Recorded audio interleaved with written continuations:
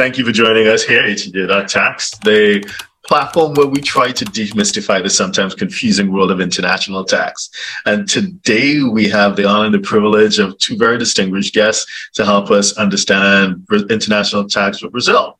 And that's Pilar and Rodrigo. Would you guys like to introduce yourself? Ladies first, Pilar. Oh, hello, everyone. Really nice to be here. I'm a Brazilian tax advisor. I'm also an academic, and I've been working at HHP, that's a Dutch law firm with international cases. I think that's the main thing. Fantastic. And Rodrigo. Hi, everyone. My name is Rodrigo. Thanks, Darren, for the invitation to be here. I'm a tax lawyer in Brazil. I'm a tax partner at Mota Fernandes. We are a law firm based in Rio, São Paulo, and Brasilia, the capital of Brazil. I'm also a tax professor here in Brazil. I teach tax law at the court here in Rio de Janeiro. We have a law school at the court, so I teach tax law for those who want to be judges here in Brazil. So basically, I have this experience acting as a tax lawyer and also as a tax professor here. Fantastic. And there's also a blacklist or gray list as well. Could you comment on how, if a Brazilian tax resident uses a structure that involves those jurisdictions, how is it viewed and how is it treated by the tax office in Brazil? Basically, we have, in our law, we have a general rule about what is a low jurisdiction, a low tax jurisdiction. We have a general rule. But the Brazilian IRS, the Brazilian Tax Authority, has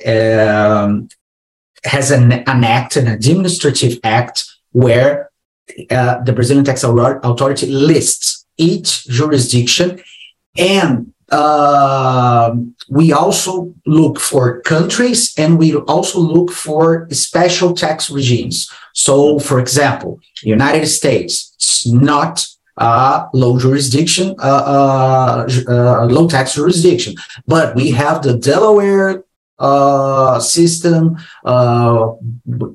getting, for example, Uruguay. Uruguay is not, as a general, a country that can be considered as a low tax jurisdiction, but we have the SAFI, I think, structure in Uruguay. So nowadays, the Brazilian list countries, jurisdictions, and also list special regimes. So we have, as I said, a general concept in our law, but the Brazilian tax authorities list, and I think it's a good thing in order to be very transparent, what is considered blacklisted or gray listed.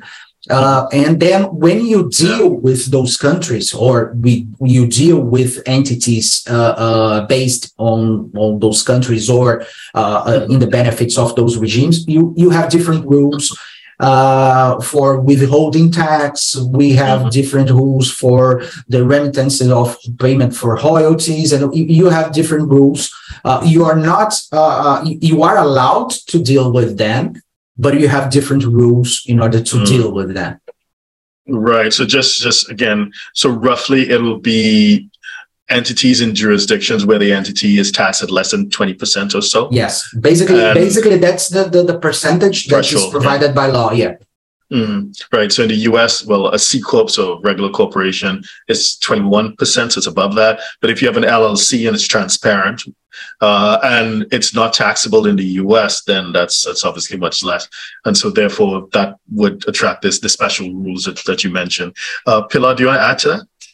The only thing I can add is that sometimes you have tax benefits that you can lose if you are somehow related with tax havens. It depends, how that will be triggered depends a little bit about the tax benefit, but indeed, that's the general idea. Okay. So if you're a 6, 7, or 8-figure investor, entrepreneur, or business owner who needs a tailor-made solution from a qualified team of professionals, we can help you achieve the international lifestyle, the freedom, and even the tax savings you're looking for. Visit us at htj.tax and live that international life.